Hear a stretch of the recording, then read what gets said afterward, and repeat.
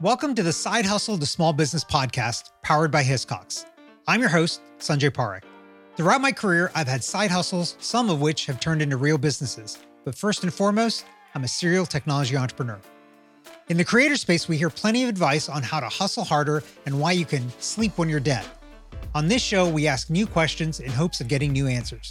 Questions like, how can small businesses work smarter? How do you achieve balance between work and family? How can we redefine success in our businesses so that we don't burn out after year 3? Every week, I sit down with business founders at various stages of their side hustle to small business journey. These entrepreneurs are pushing the envelope while keeping their values.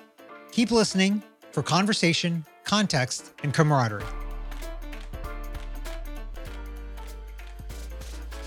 Over 27 years ago, Steve Zengut founded Zeek. Under his leadership, it has become Southern California's leading agency for web, interactive, and mobile development.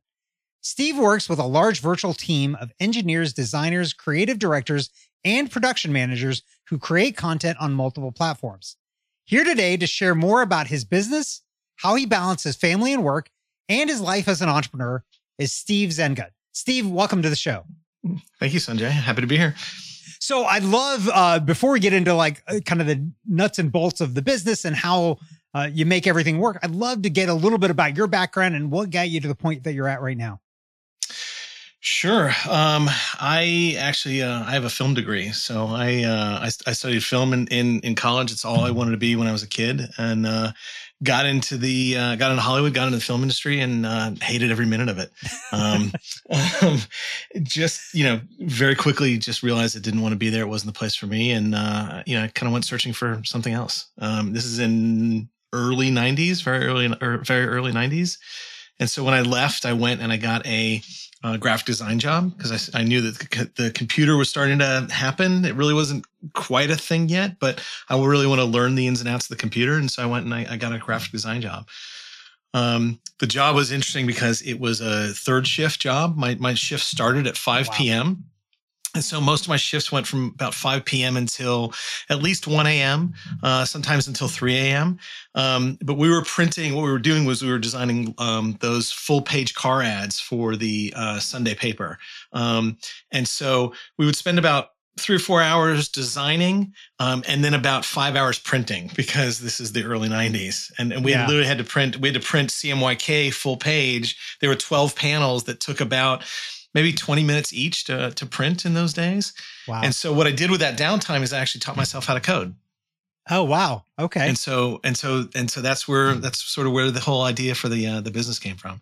Yeah. Did you feel regret at all in like you went and got this film degree and you're like, I hate this. No. So what kind of helped you make that move then? And here's the thing. I mean, what it was called, what I was doing at the time when I was learning was multimedia. I don't really think that's a term anymore, but right. I mean, you've been around the industry, kind of as long as I have. So I was learning Macromedia Director at the time. That's what I taught myself how to do. I was learning how to build CD-ROMs and presentations and multimedia. So I was learning how to code, but it also spoke to, my film background because it was also very creative. And so that's what really kept me interested and kept me into it. Yeah. The web was starting to happen around 1995 and I saw it starting to happen. And I actually wrote a business plan for my boss at the graphic design shop to start a web agency under his umbrella. He loved it. His business partners did not. And so he said no, and I quit that day and went and started Zeek. Wow. So quit that day. So I got to ask you, is this your first ever entrepreneurial venture, or did you do things entrepreneurial as a kid, or were there entrepreneurs in the family that you saw as examples of this? Yeah, great question. My dad was an entrepreneur, a serial entrepreneur. So my dad, I grew up at around picture framing and art. And so that's what my dad's business was. He had a custom picture framing shop and he sold art. And so there was I was always around, seeing my dad be self-employed and understanding what it meant to network and learning about customer service. I went to work for my dad when I was 8. And so my dad had so we were in Cincinnati at the time, and he had a picture frame shop called Frame and Save. That's what the first one. I had to go back a few. It was called Frame and Save, and it was a custom framing and DIY. So he offered both. And so you could pay for custom framing, or if that was too expensive, then he'd give you the materials. And he literally had 4 or 6 stalls in the front of the shop with a vice grip, and he'd give you the materials and you build the frame yourself. And that was my job. I was there to teach people how to build a picture frame at 8. And so I was really, I don't know. I honestly don't remember if my dad was paying me. If he was, it wasn't a lot, but I was getting tips. And so that was probably my first job. Yeah. Yeah. Fascinating. And so interesting to I've never heard of a DIY picture frame shop like that. I think he was one of the only, and I'm sure it definitely wouldn't fly today, because you'd probably have to sign a waiver or just walking in the door. I mean, he was literally handing people nails and a saw, and but this was the 70s. I mean, what do you want? You didn't have all the lawyers and the waivers and all that stuff back then. No. So okay, so fascinating. So when you quit your job and started up Zeek, how did you kind of figure? I mean, this is your first time starting up an agency like this. Like, where did you go find the first customers and clients and everything? Yeah, great question. I started with 0 clients and no prospects and no money. It was just an idea. So a winning formula right from the start. Yeah, absolutely. I had this business plan, and I kind of knew where I wanted to take it. But what I did is I had, we started the company. We were kind of building things, and I would just go out every day and meet with whoever would listen to me. And I would tell them about what we were thinking. And so we didn't make a dime for 2 years. Wow. And so I was actually, while starting the business, I got a job teaching at a university in Burbank, teaching multimedia. It's kind of how I made ends meet. And again, my day was just spent networking, and I was literally just going and meeting anybody who would talk to me about web and video game. We were making some video games. We were doing CD-ROMs. We were doing a lot of different things. We got our first paying gig in, I want to say, the end of 96, right around the end of 96. And that was for do you remember the movie Multiplicity with Michael Keaton? Yeah. Yeah, so we connected with a woman who was the head of the ad agency for Multiplicity, and she hired us to build 5 games for their website. Oh, cool. Okay. Yeah. So during this, so basically you're running this as a side hustle because you've got a full-time job and you're doing this. How are you balancing these two things? Like, because some of these meetings you're having to do during the day, I'm imagining. And do you have teaching responsibilities? I think the teaching stuff, because it was part-time, it sort of worked within my schedule. So I think my classes were, I had 2 classes in the early morning on maybe a Tuesday and Thursday. Yeah. And then I maybe had an evening class. And that was about it. The rest of the time was just spent literally. So I was living in the Valley and driving over to LA every day and just taking meetings. And again, it was anybody that would listen to me. But it paid off, because as soon as we got our first job, as soon as it hit, then everybody kind of knew who we were, and the floodgates opened. The work just started coming in. So the key was getting that first gig. What did it take to get that? Like, how were you able to unlock that? You know what? So it's funny. I also, in addition to, I didn't sleep a lot during this period, by the way. Literally didn't sleep a lot. I was maybe getting 4 hours of sleep on a good night. Well, don't worry, we're going to talk about work-life balance in a minute. But keep going.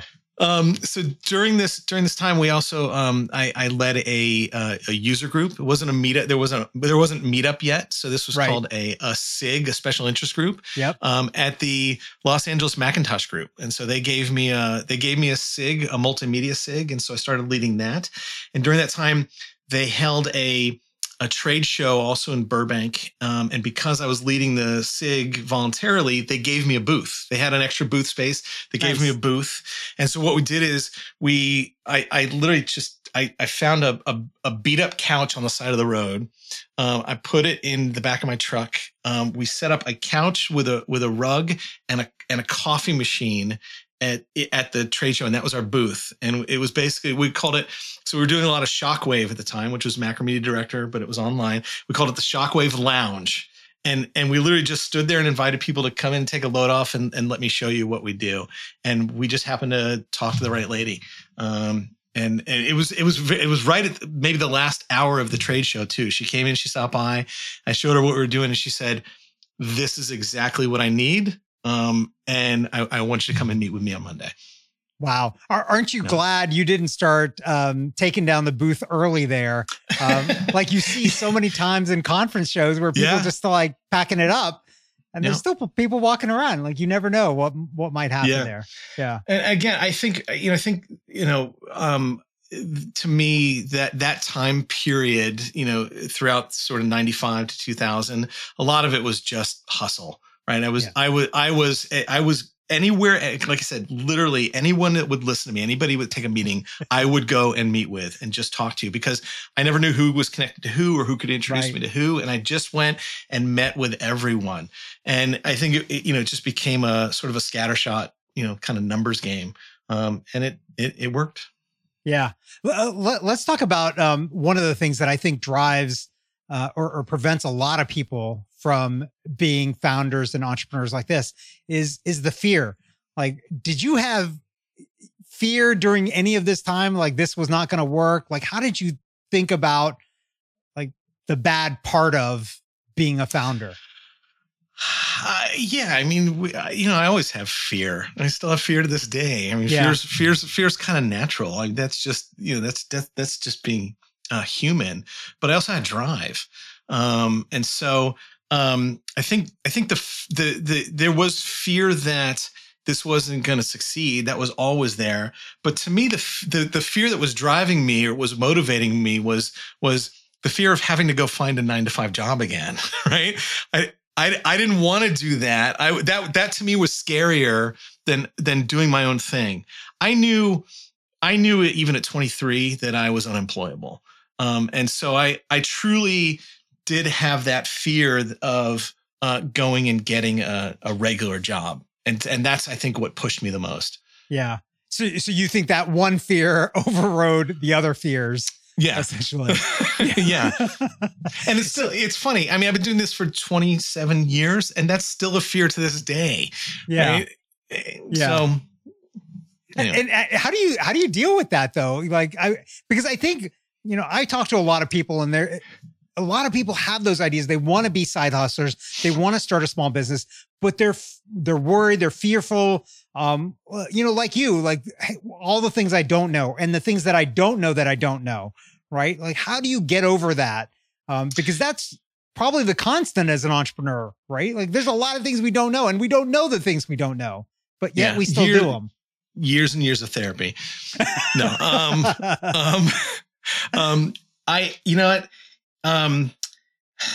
It's funny you ask, and I think about this a lot because, when I started the company, I was 25. I did not know a lot. I did not know any better. All I knew was I wanted to start my own company, and I knew this internet multimedia computer thing was sort of happen. I saw this wave coming, right? And so I knew I was onto something, but I didn't know any better. And what I think about these days is, if I had to do it all over again, would I do it now at 52 years old? Yeah. And I don't know. Now I know a lot more. Right. So it may have just been a bunch of naivete during that time. Yeah. You have a lot more now that you could risk and lose than probably back then.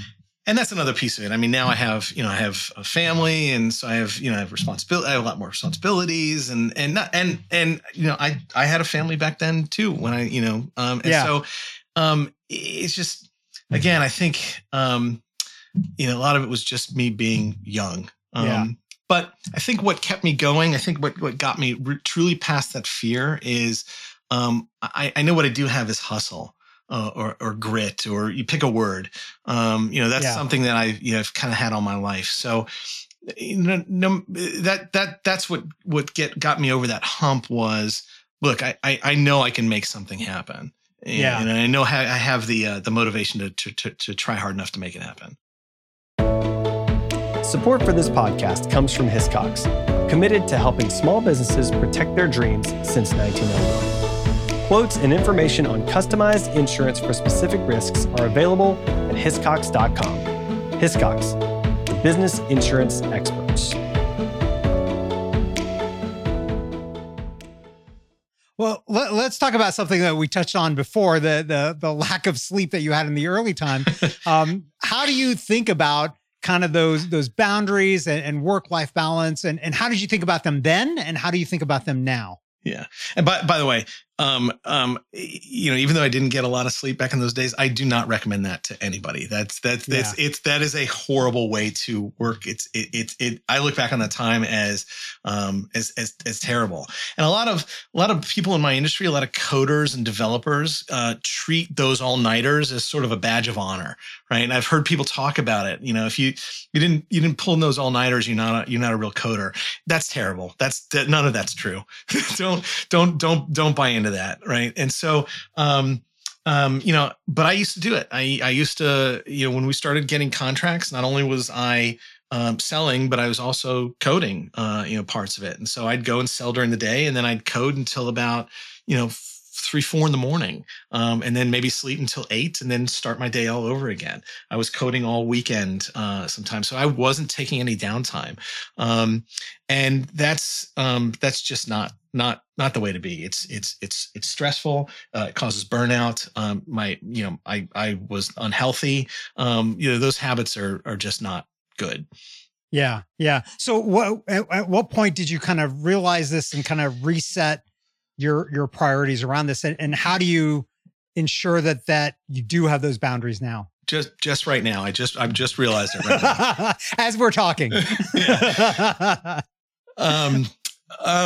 It actually took me a long time to start setting healthy boundaries and practicing work-life balance. And it's been an evolution, right? And so I don't know that I can point to any one particular time. I know from 95 to 2000, though that was probably my most unhealthy period. Probably early 2000s, as I started to have kids and have family, I was taking some downtime, but not enough. And it's only recently that I have hired people to take on some of the tasks that I'm not good at or that I don't like to do, and start really practicing a healthy work-life balance. And so, like I said, it's been an evolution, and it's still evolving. It's still something I have to learn and kind of remind myself all the time. Yeah.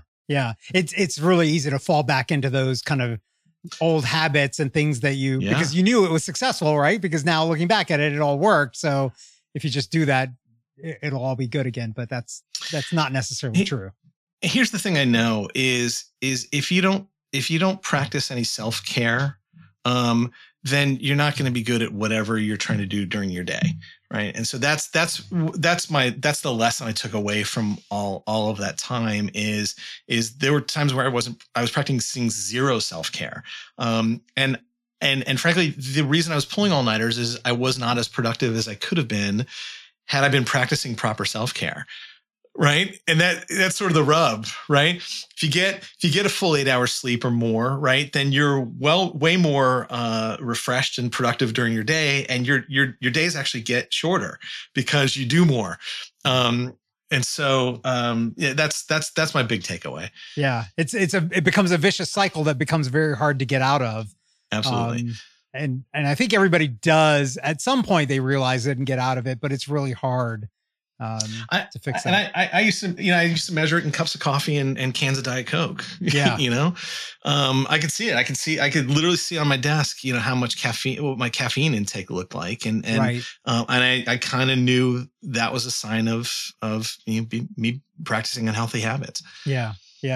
So let's switch gears a little bit and talk about some of the things that you now leverage in terms of technology, apps, systems, to help you manage the business, manage life. What's critical to you that you couldn't live without? It's an interesting question. I thought about this question a lot, when you sent it to me. I read a book 2 years ago that really changed my life, and that was Rocket Fuel. And it's a pretty simple book. It's just about the difference between visionaries and integrators. And my wife turned me on to it. Mm-hmm. And it helped me identify that, there's things I'm good at. I have a superpower, right? And there's things that I'm not good at. And more importantly, there's things I just don't like doing. Right. And so all of the stuff that was in the visionary section of the book, it was like reading my biography, right? And all the stuff that was in the integrator section of the book, I said, I read it and I said, oh, this sounds awful. This is all awful, right? Yeah. And frankly, that's all the running of the business stuff. It's the operation stuff. It's the project management. It's the paperwork. It's the human resources. It's right. And as an entrepreneur, I think, myself included, and a lot of a lot of my friends that I know that run other agencies think that you have to do it all as a business owner, and that's just not true. And so 2 years ago, I read the book and I hired a COO, and she came in and she just started handling all the stuff that an integrator is supposed to do, so that I can just go and stay and be a visionary and handle business development and handle networking and the stuff that I actually enjoy doing. Right. And that by itself, that you asked about sort of systems. That has, I think, what we've implemented over the past couple of years that's really changed the business and really changed my life. So that's a biggie. Yeah. As far as technology and apps and things like that, I'll give you a list of what we use, but it doesn't necessarily matter what technology or apps that you use. What really matters is how you use them, and what kind of protocols and boundaries you put in place. So ours are pretty standard. For daily communication, we use Zoom and Slack. We are fully remote, by the way. So we went fully remote about 5 years ago. So pre-pandemic, we were already fully remote, and so we were kind of all set up when the pandemic hit. And so what motivated that change? What drove you guys to do that? My wife, my wife actually is a COO as well, not in the technology industry, but she is a COO. Uh-huh. She came in and sort of looked at the expense of the office space that we had and how many clients I wasn't seeing there, and said, I don't understand this. I don't know why you're doing this. And so, why do you have this big office that nobody sees? Yeah, and it turns out I was actually the one that was holding on to the office. None of the employees wanted to be there. Nobody wanted to commute. Yeah, right? And I was really the only one there were many days I would go in. I was literally the only one in the office. Wow. And so that right there saved me $7,500 a month because Amazing. Office space isn't cheap here in Huntington Beach, and so going fully remote was a big deal for us. And so then we started using Zoom, Slack, and phone calls. And so again, just, video chat and some sort of communication software. But what matters is the protocol that we have in place and what really helps with remote work. I know this isn't your exact question, but really has helped us with our remote systems is making sure that all of our people are accountable. Right. And so none of those systems work if people aren't using them, or they don't respond, or they're, you can't get a hold of them. And so accountability is a big piece of that for us. Yeah. So how do you, I think this is an interesting area, and we've touched on this in other interviews. How are you doing that accountability and making sure, because now you can't see the team, right? So you don't know what they're doing. And I think that's one of the biggest fears of a lot of managers, a lot of owners, because now I'm paying people, but I don't actually know what they're doing. And conceivably, you now have a team that's also not even necessarily local, and they're dispersed probably geographically. So how do you make sure that you're getting the best work, all of the work out of your people? So one of the things that going remote unlocked for us was the ability to. It opened up our hiring radius. We didn't have one anymore, right? We do generally work on U.S. time zones, so most of our employees are based in the U.S. We have one in Argentina, we have one in the Dominican, but most of our people are U.S. based. So now we didn't have to hire in Southern California anymore. We could hire all over the place, and so what that did for us was. Allowed us to be a little bit more selective with who we hire, and made sure just from the get-go that we were hiring people that were responsible, were accountable, could deliver and sort of work within their own space and hold themselves to a higher standard. So that's that's the foundation of it all. It all starts there. If you don't have the right people, nothing you put in place is going to work. Right. But we use some of the other tools that we use because we're a development shop. We use Teamwork for project management. We use GitHub for tracking all of our code. And so we're in an environment where it actually is somewhat easier to track. We can see what code commits people are turning in, right? We can see what sort of progress they're making on a daily or weekly basis, right? Or quicker than that if the cadence requires it. And so we have daily, weekly, monthly deliverables that each of our team members is responsible for. And so those can be tracked. Not all industries are like that, but we actually have tangible things that people are turning in. So we know in general if people are delivering or not. Yeah. Yeah. So, Steve, thinking back, it's been 27 years now that you've been doing this. Can you point to one thing or maybe even a couple of things that now reflecting back that you would do differently? Like knowing what you know now, what would you have done differently? Wow, that's a good question. I think I probably would have brought on people to handle the operations stuff sooner in my business. Not that we were doing anything wrong, but there were probably a lot of missed opportunities for us along the way. Just from a processes standpoint, a system standpoint, we could have been leaner, we could have been more efficient along the way. And we made mistakes as a result. So I would have brought people in sooner. Yeah, that's probably the one thing I can point to. And just because that delegation and partnering with those people that I brought in over the past couple of years have been so key to our growth in recent years. Yeah, that makes sense. Okay, so last question for you.